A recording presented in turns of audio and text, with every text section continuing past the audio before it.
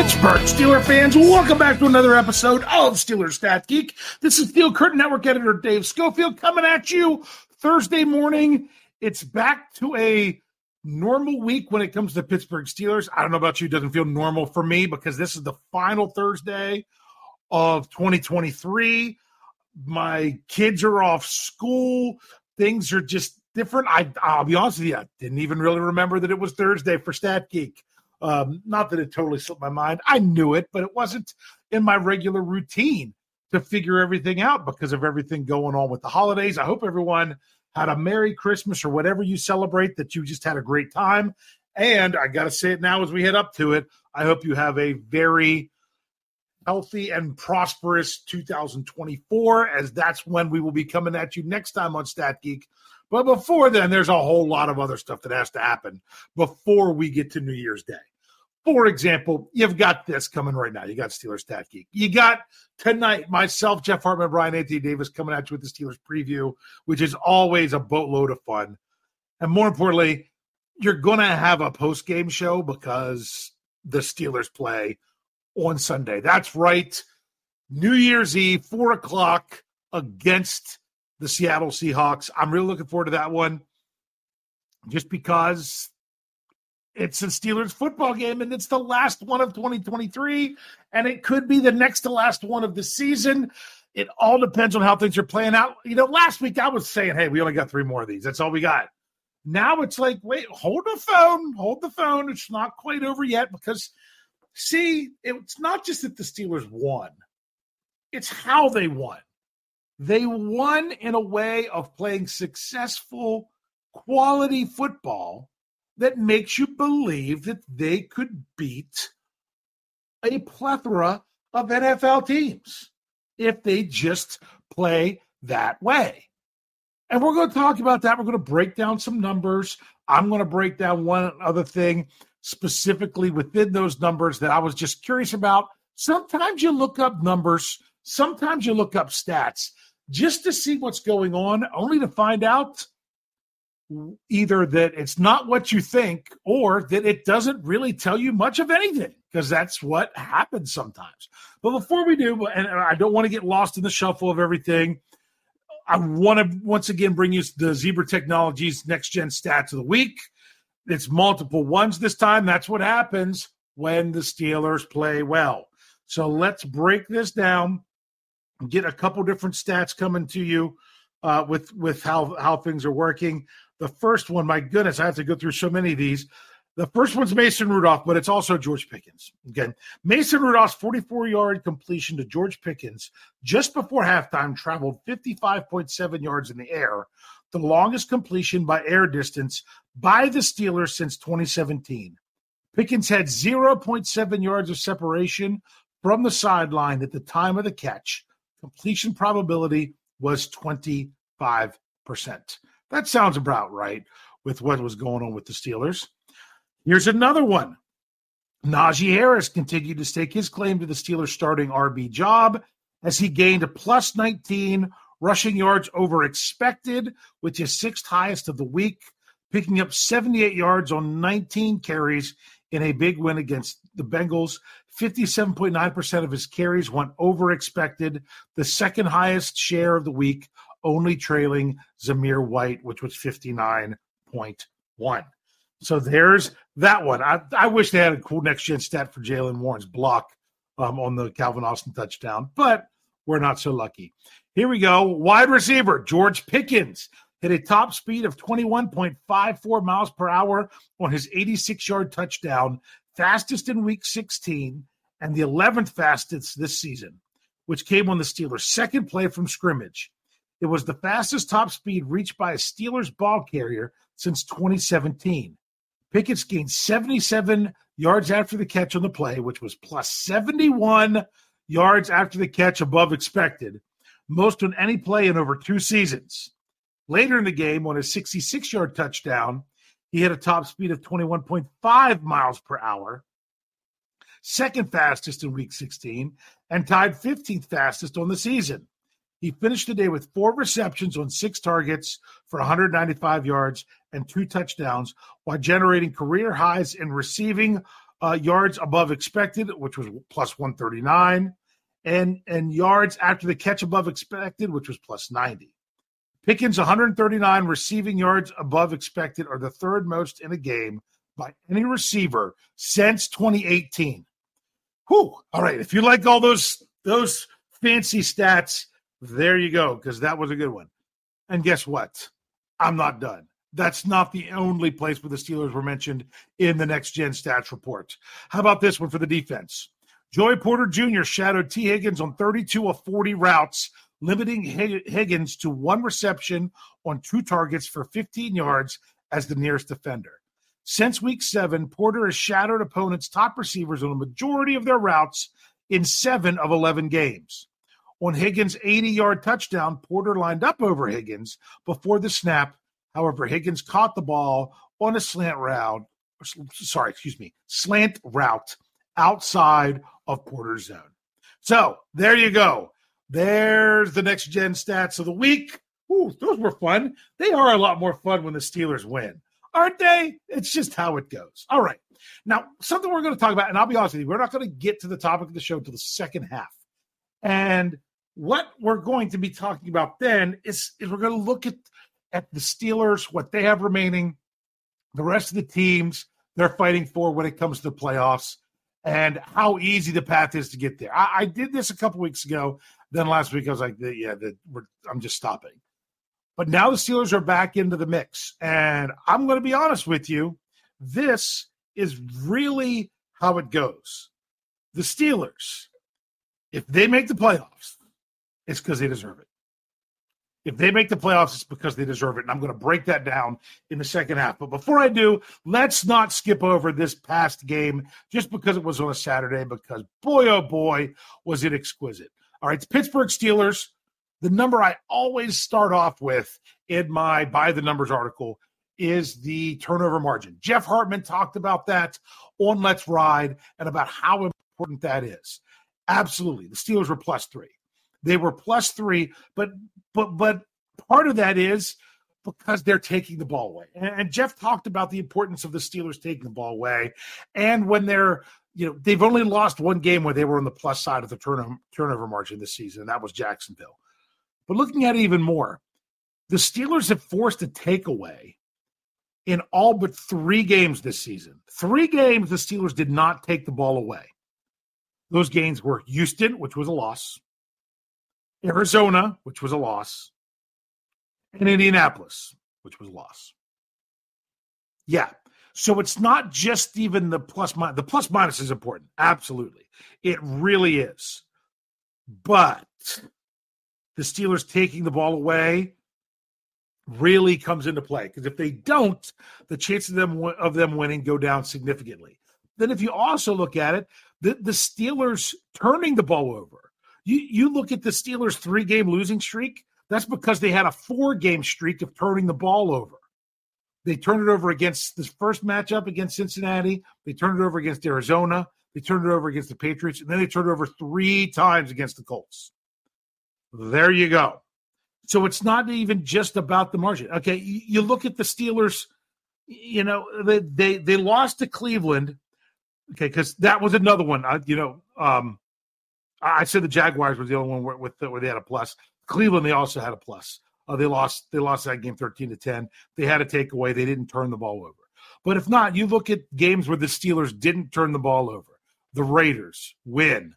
The Rams win. The Titans win. The Packers win. The Browns, loss. The Bengals win. So it's about getting the takeaways, not turning it over. It doesn't have to be huge numbers.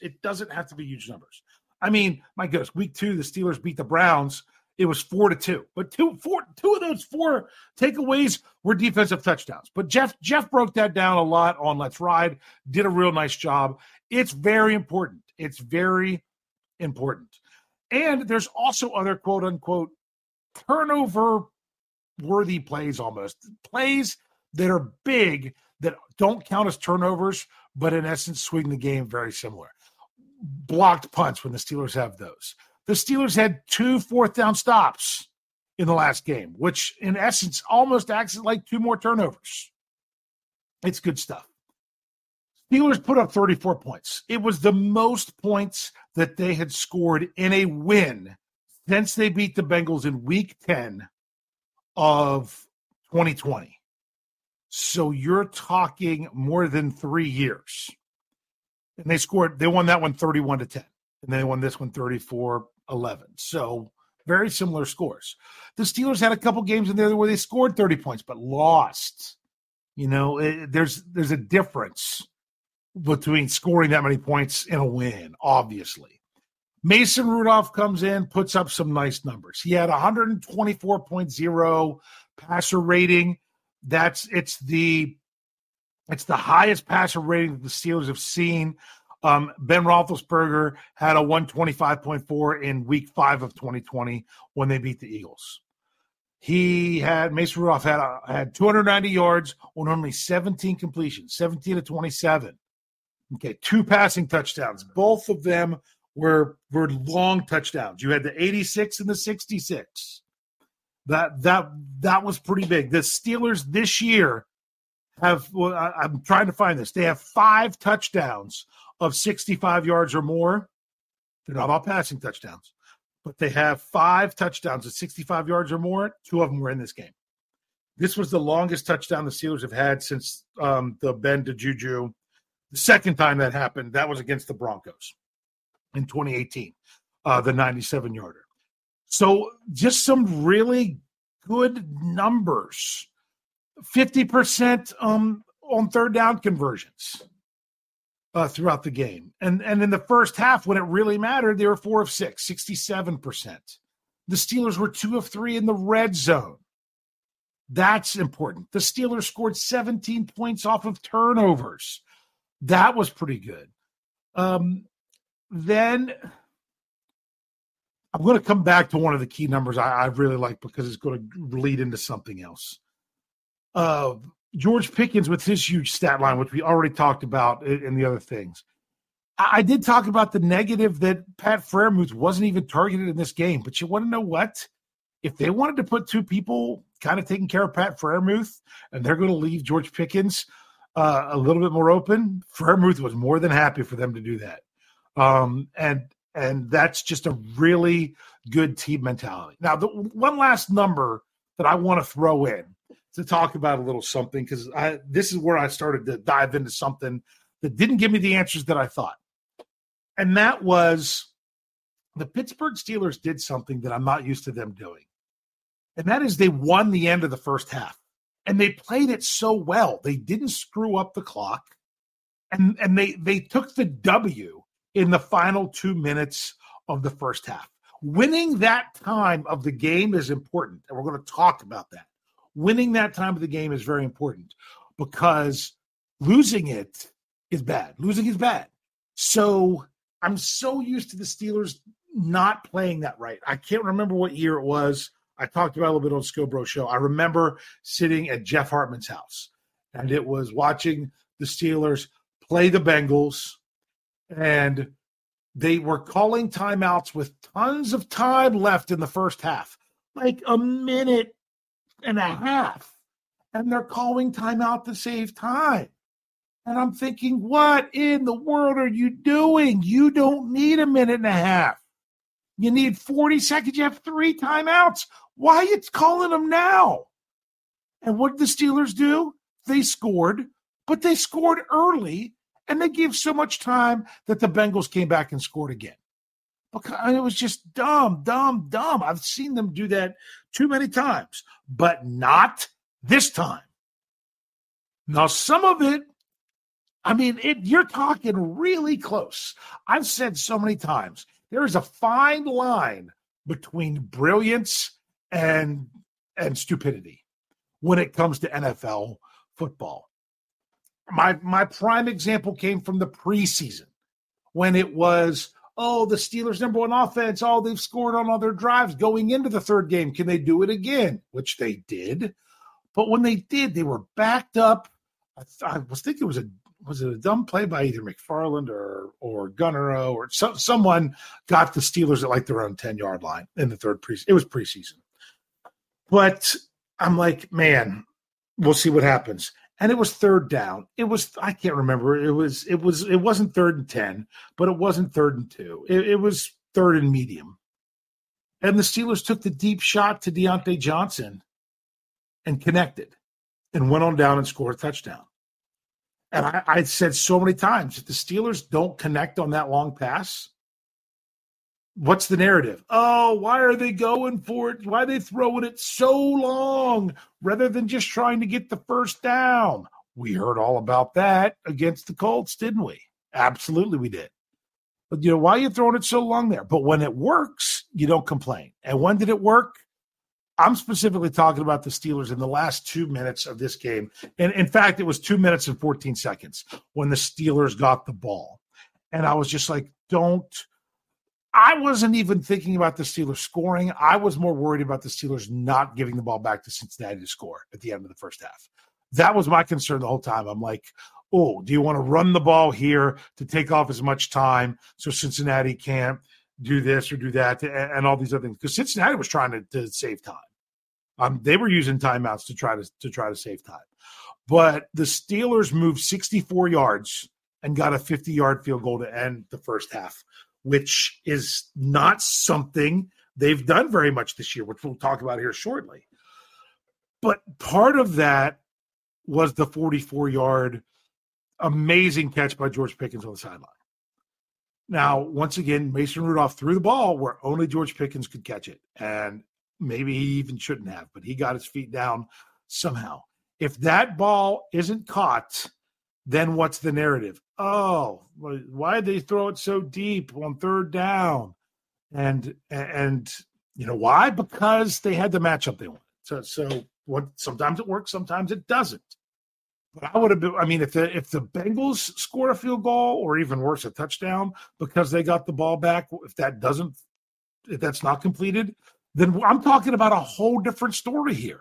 So it's a very thin, fine line between nailing it perfectly and completely screwing it up. But because George Pickens made that great catch, they nailed this perfectly. And the Steelers got a field goal at the very end of the first half. And that's key. And we're going to talk about that, because the thing that I've really liked about this game with the Steelers, I love that they deferred. The reason I'm so happy that they deferred is sometimes I wish it was more offensive for the Steelers. But as much as it would be that, it's really defensive to make sure that they don't have this happen to them.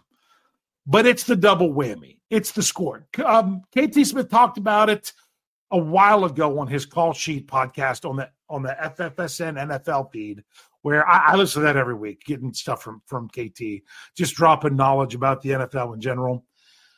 And I mean, my goodness, I even love his episode number. He highlights a player that wore that number, and that's just good, fun history. But he talked about the middle eight earlier this season. I remember, I mean, it had to be a while ago, because I remember listening to it while I was actually out mowing grass. Well, it was mowing grass. Really, it was, chopping and sucking up leaves as much as anything. But it was a couple months ago. And he talked about the middle eight and winning the last 4 minutes of the first half and the first 4 minutes of the second half. And that's assuming it's a long drive. It could be the middle four.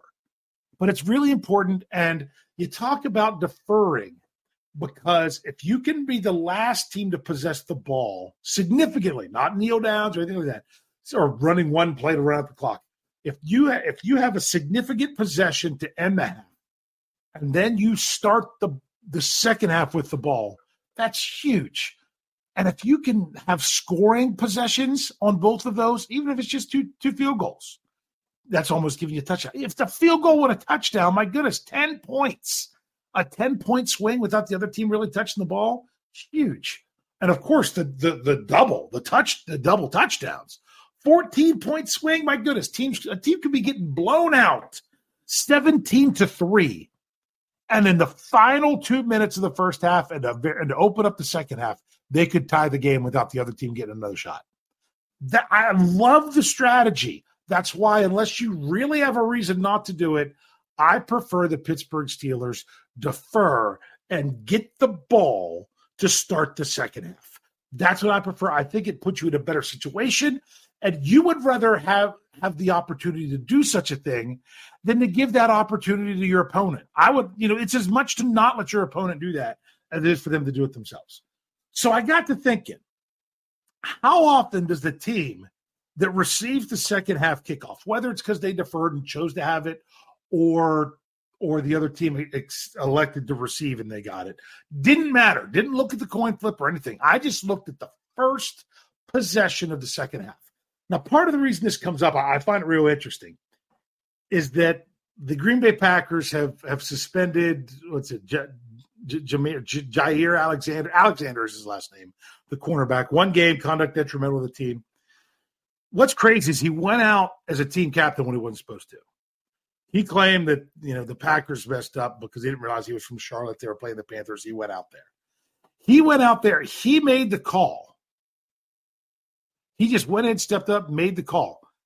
He almost made the royal boo-boo that I've actually benefited from a few times as a coach. I mean, coaching freshman football, you've got to have your players prepared to, that's a big deal. You got to pick your smart players to go out there and make the call, not heads or tails, but what you want to do. Alexander almost screwed it up and said, we want to be on defense. If he says anything other than that, if he says we want to kick off, then they're not going to second guess him and see whether he's actually doing it right. If you're going to kick off, you don't ask to kick off. You have to say defer. Because if you say kick off, you're making your choice. And you're choosing to kick off. And to come out in the second half, guess who gets the choice? The other team. There are people that a bunch of times in a game, they're like, wait a second, what happened? Twice in one season, my team got the opening kickoff and the opening kickoff in the second half. We got the opening kickoff, and I watched the official say this team won, and they elected to kick. And I said, I pulled my captains over right then. I said, they chose to kick. We get the choice to start the second half, and we're going to receive. And I reminded them before they went out. I'm like, we'll get the ball twice. They're the ones who screwed it up.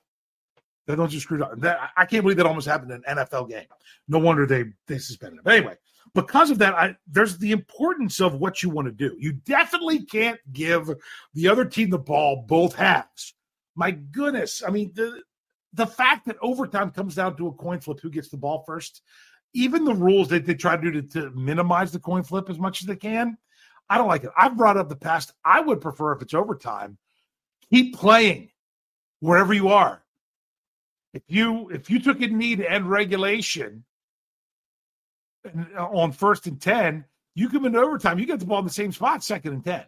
That's why you would run a play, and even though try to gain yards, because you're going to come back in and pick it up in the same spot. I like that idea. A lot of people don't like that idea.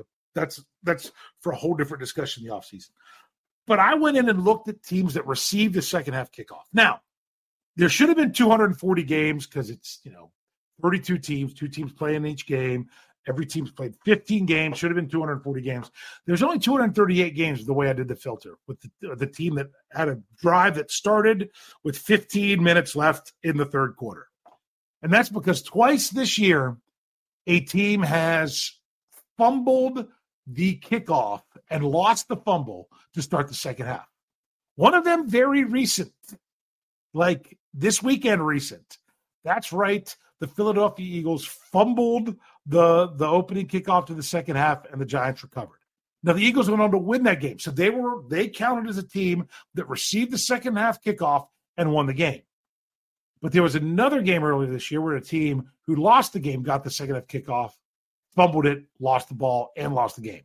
That would have the Washington Commanders. And what do you know? Both times the team that kicked off and got the fumble was the New York Giants. Both times, just ironically. So there was one that went into each category. So I was looking at teams that received the second half kickoff, how many of them won the game versus how many of them lost the game. And I thought there would be a significant difference that teams that received the ball win the game more often. No, I only did it for this season. If I went back over multiple years, I don't know what I'd find. But it was a lot to actually get this data. And here's what it is. A team that received the second half kickoff and went on to win the game, that's happened 116 times. The team that received the second half kickoff and went on to lose the game has happened 124 times. So technically there is no advantage of receiving the second half kickoff. There isn't. 48% of the teams that got the second half kickoff lost. Sorry, 48% of them won. Sorry, 52% of teams that received the second half kickoff lost. I was surprised by that. Now, I will tell you that teams that score on their first drive when they receive that kickoff are more likely to go on to win the game. For example, teams that won and got the second half kickoff, 47% of the time they scored on that drive. That probably helped lead to why they won. But teams that lost, only 34% of the time did they score on that first drive. Score any kind of points. Field goal, touchdown, didn't matter. I was just looking at that. So maybe that gives you a little bit of data. Now, I was really trying to find a correlation. I couldn't take what I did next and combine it with what I had already done. It's just I couldn't get it cross-referenced. But then I decided, maybe what's more important isn't getting the ball to start the second half. Maybe it's getting a score late in the first half. That sets the tone through halftime and into the second half. So what I did is I looked at this season, 2023, and I looked for how many times a team has scored in the final 30 seconds of the first half. Final 30 seconds. So, I don't care if they had the ball for 8 minutes and scored the final 30 seconds. Is it possible that there could be games in here where there was a score by each team in the final 30 seconds? Yes, that's possible. I just looked if a team scored in the last 30 seconds or not. But here's what's interesting. In the final 30 seconds of the first half, this season, there have been 43 touchdowns and 82 successful field goals. Okay, 43 touchdowns, 82 successful field goals. That's 125 scores in the final 30 seconds of the first half. Teams that have gone on to win those games accounted for 33 touchdowns and 57 field goals. And teams that went on to still lose the game, even though they scored in the final 30 seconds of the first half, accounted for 10 touchdowns and 25 field goals. So if you really look at it, if you score a touchdown in the final 30 seconds of the first half, you have a 76.7% chance of winning the game. To say it in that way is kind of a bit of a stretch. So to being predictive. But let's just say this. 76.7% of touchdowns scored in the final 30 seconds of the first half was by a team that went on to win the game. That's the better way to say the numbers. Okay. Now you're like, wow, that's pretty impressive. So, 3 out of 4. If you can score a touchdown at the end of the first half, the last 30 seconds, 3 out of 4 times teams going to win. If it's a field goal, 69.5% of the time, basically 70%, 7 out of 10. So scoring at the end of the half is important. Now, if you look specifically at the Steelers, they're a little bit of a different story. They've only scored at the end of the first half twice all season. 1 touchdown, 1 field goal. The field goal was this past week in their 34-11 win. Their touchdown was their only score of the game in week 1. So they're one of those 10 touchdowns of a team that did that late in the first half, but did not go on to win the game. But they were getting blown out by that time. So I have really gone over in the first half. I was going to go into, how many, which teams get the higher percentage of getting the second half kickoff and everything. That's it. I'll be honest with you. It's the Broncos. The Broncos, 13 out of 15 games, they've been the team that get it in the second half. Problem is they haven't done anything with it. They've only scored 1 time out of those drives. 7.7%. Where you get the other teams like the Bills, they've scored on 6 out of 7 drives when they get the ball to start the second half. Chiefs, 6 out of 8. Buccaneers, 3 out of 5. Same with the Cowboys, 3 out of 5. 49ers, Patriots, and Bengals are all 4 out of 7 scoring on that first drive. So you can kind of see that some of the more successful teams make the most out of that. So sorry that we've run over so much. We're going to go quick in the second half. Although it is the title of the show, we're going to break down why, if the Steelers make the playoffs, it's because they deserve it. So stick around right now. When my phone rings, you found someone new. It's no surprise how life could be stoned and gone. Take what I get my hands on. Stoned and gone. So damn gone. My body aches, she got me stoned and gone. All right, Steelers fans, here we go. Let's get rolling with this.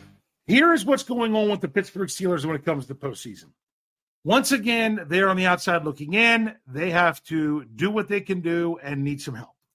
They've put themselves in this situation again. It's unfortunate, but that's what happens when you lose to back-to-back two-win teams that late in the season. And then the loss to the Colts. I get it. I understand. They are where they are by their own fault. But the best chance the Steelers have to make the playoffs is to win out. And if they do that, they deserve it more than any of these other teams. And here's why. I broke down the teams that were in the mix to be in the wild card. So when it came to the South, I did all three teams, even though the Jacksonville Jaguars are leading, because they're all three tied in by record. So I've got the Buffalo Bills at 9-6, Jacksonville, Indy, Houston, Pittsburgh, Cincinnati, all at 8-7, and then Las Vegas and Denver, who are at 7-8. All of these teams. And I looked at their last two matchups. Okay. Just to get an idea of what's going on, the Pittsburgh Steelers right now, in order to make the postseason, they need 2 of the 4 teams ahead of them to lose a game. 2 of the 4. And now here's and the 4 teams, meaning of the ones I just read. That includes the Buffalo Bills. Because even though Buffalo has one more win than the Steelers, if they lose and the Steelers win out, the Steelers are the tiebreaker of the Bills. Okay. Then the Steelers need, let's say it could be the Bills or Jacksonville or Indy or Houston. Now they're guaranteed to get one loss because the final week of the season, Indy plays Houston. So there's a loss right there. Excuse me. Now, if it's a tie, that's even better for the Steelers because that means neither of them win. It's not about one of them losing. It's about one of them not winning. That would be even better. So, but I'm not banking on a tie. Steelers need 2 teams to lose between Buffalo, Jacksonville, Indy, Houston. So if Buffalo or Jacksonville lose one of their 2 remaining games, then it doesn't matter with that last one. It's just how it works. All right. So here we go. Let's look at it. Who do these teams play? Buffalo, this week they host New England, and then they go to Miami. So if they're going to lose one, chances are the bigger opportunity is going to be with Miami. You just don't know what Miami's playing for. If Miami does not beat Baltimore, no, Miami's going to be playing for something last week of the season. If they beat Baltimore, they still have to win the last week of the season to hold on to the number 1 seed. If they lose to Baltimore, they're probably going to have to beat Buffalo to win the AFC East. So that's the path of the Miami Dolphins. Because that is the case, that means Buffalo, Miami, that's going to come down to be something the last week of the season. Jacksonville, they play Carolina and at Tennessee, 2-13 and 5-10. The Colts play the Raiders, who are 7-8, and Houston, who is 8-7. So 2 teams that are in the mix. Okay, Houston plays Tennessee, that's 5-10, and Indy, who's 8-7. The Steelers play the 8-7 Seahawks and the 12-3 Baltimore Ravens. Now, you could talk about Baltimore not having anything to play for. If they lose to Miami, then you're like, oh, well, they got the 2 seed not locked up. Not if the Browns win tonight against the Jets. Browns still have a chance to win the AFC North if Baltimore stumbles. So honestly, if you want this, if you're a Steelers fan, you're going to have to pull for the Ravens to beat the Dolphins if you don't want them to have much to play for in the final week of the season. So that one's, the team with a really good record, but you don't know what they're going to have to play for. Cincinnati's got to go to Kansas City 9-6, and then they host Cleveland, who's 10-5. The Raiders, they were 7-8. They play the 8-7 Colts, and then the 7-8 Denver Broncos. And then Denver, they play the 5-10 Chargers and the 7-8 Raiders. So if you look at all these, Buffalo, combined record of the two teams that they got left. Buffalo, 15-15. Jacksonville, they got it the easiest, 7-23. 7-23 with Carolina and Tennessee. If they can't win both of those games, I don't know. They don't deserve to win the South, in my opinion. Okay, Indy's playing teams that are 15-15. Houston's playing 13-17. The Steelers, 20-10. Cincinnati, 19-11. Then you got the Raiders that are 15-15 of their opponents, and Denver that is 12-18. So if you look at it, the only ones that are over 500 of the combined record of their two remaining opponents, it's the Steelers and the Bengals.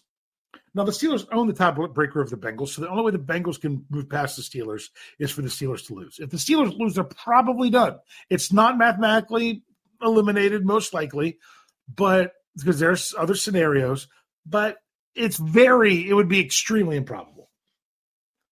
So the thing to look at with that is Pittsburgh and Cincinnati, they are the only two teams that played both their last two games against teams that currently have winning records. It is what it is. Not only that, the Steelers, they're on the road for both games. So if the Pittsburgh Steelers go on the road, defeat the Seattle Seahawks, who are vying for the wild card spot in the NFC, and then they go into Baltimore. And honestly, I'm not about Baltimore racing their players. I've covered this before, especially if you have a bye. If you rest your players and then have a bye, it's generally not good. Think of 2005 Colts, where the Steelers beat them on the way to win the Super Bowl. Just think that through. So I still think the way Baltimore plays it is they might not play their players the whole game. But even someone like Lamar Jackson, I'd play him a series or two. I know then if he gets hurt, then you feel like you're the biggest fool. But at the same time, if he's rusty for the playoffs, that's no good either. So the Steelers are going to they have the toughest road to win out of all these teams that are in it for the playoffs in the AFC. They have the toughest path. So if they manage to win both those games and get the help that they need, they deserve to be there. Yes, you could say, but they lost those other ones. Absolutely. That's what makes them have to have help. But if they're playing well enough at the end of the season, then they deserve to be there. Now, can they go into Seattle and win? Yes, they can. The only question is, will they? How do they match up? So let's finish this up with how I do the matchups. All right. So let's go offense first. Seattle, they are 15th best passing team in the NFL, 229.3 yards per game, while the Steelers, they're 27th, 184.2. When it comes to running the ball, the Steelers are 16th with 110.2 yards a game. Seahawks, they're 29th with 90.3 yards per game. Don't run the ball very well. That leaves the overall yardage, the overall total offense. Seattle's ranked 22nd at 319.6, and the Steelers ranked 26th at 294.4. Not that far off. Not that far off.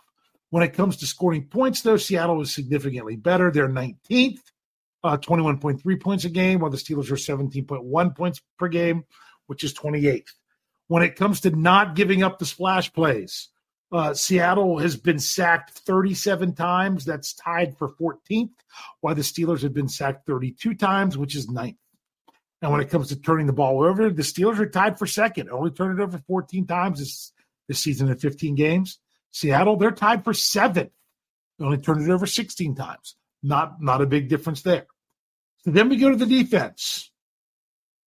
You've got Seattle, they're the 19th best pass defense, 229.0 yards per game, where the Steelers are very close at 21st, 230.7 yards. You're only talking about 1.7 yards per game difference. When it comes to stopping the run, the Steelers are 20th, 117.5 yards per game. The Seahawks, they're 27th. They're giving up 129.6 yards per game on the ground. When it comes to overall yards, the Steelers have the advantage, 348.2, that's 21st. The Seahawks, 358.6, that's 26th. Then when it comes to points surrendered, Steelers have a big advantage here. 19.4, that's seventh in the NFL, where the Seahawks give up 23.5 points per game. That's 23rd. That's 23rd. So if you cross each other, the matchups are very close, especially when you look at Seattle's offense versus the Steelers' defense, and then the Steelers' offense versus Seattle's defense. But as we all saw, the Steelers' offense looked a little bit different this past week. When you look at the splash plays on defense, the Steelers have 42 sacks, which is tied for 12th. Seattle has 45. That's tied for 6th. So they sacked the quarterback more. But the Steelers have more takeaways. They have 24. That's tied for 6th, while Seattle only has 19, which is tied for 21st. So it's a very interesting matchup with these two teams. It's not that Seattle is blowing the doors off anybody, and they've lost a couple games at home this year, which sometimes it can be a tough place to play. It's going to be interesting to see how many Steeler fans are in Seattle because, New Year's Eve, AFC opponent, it might be one of those that teams, that fans in Seattle are like, you know what? I could probably make a good bid on this one. Maybe I should just sell this one. We'll have to see how many terrible towels are in the stadium there. And if it's the true home field advantage that you would normally get in Seattle. But that's why we got to tune in and watch the games. I'm really excited for this one. Make sure you check it out, our podcasts with our lineup coming up. I know that Steel City Insider was bumped back because of the holiday. I'm not sure what time. It's coming out sometime today. I just don't know when. So keep an eye out for that. And, of course, make sure you check out the Steelers preview tonight. And let's go to Seattle, get a win. We can keep talking about playoffs. Sounds great to me because, Steelers are going to have to beat quality teams in order to get there. So show you're a team that belongs by getting the wins. That's all I can say. And as I always say to close these out, thanks for geeking out.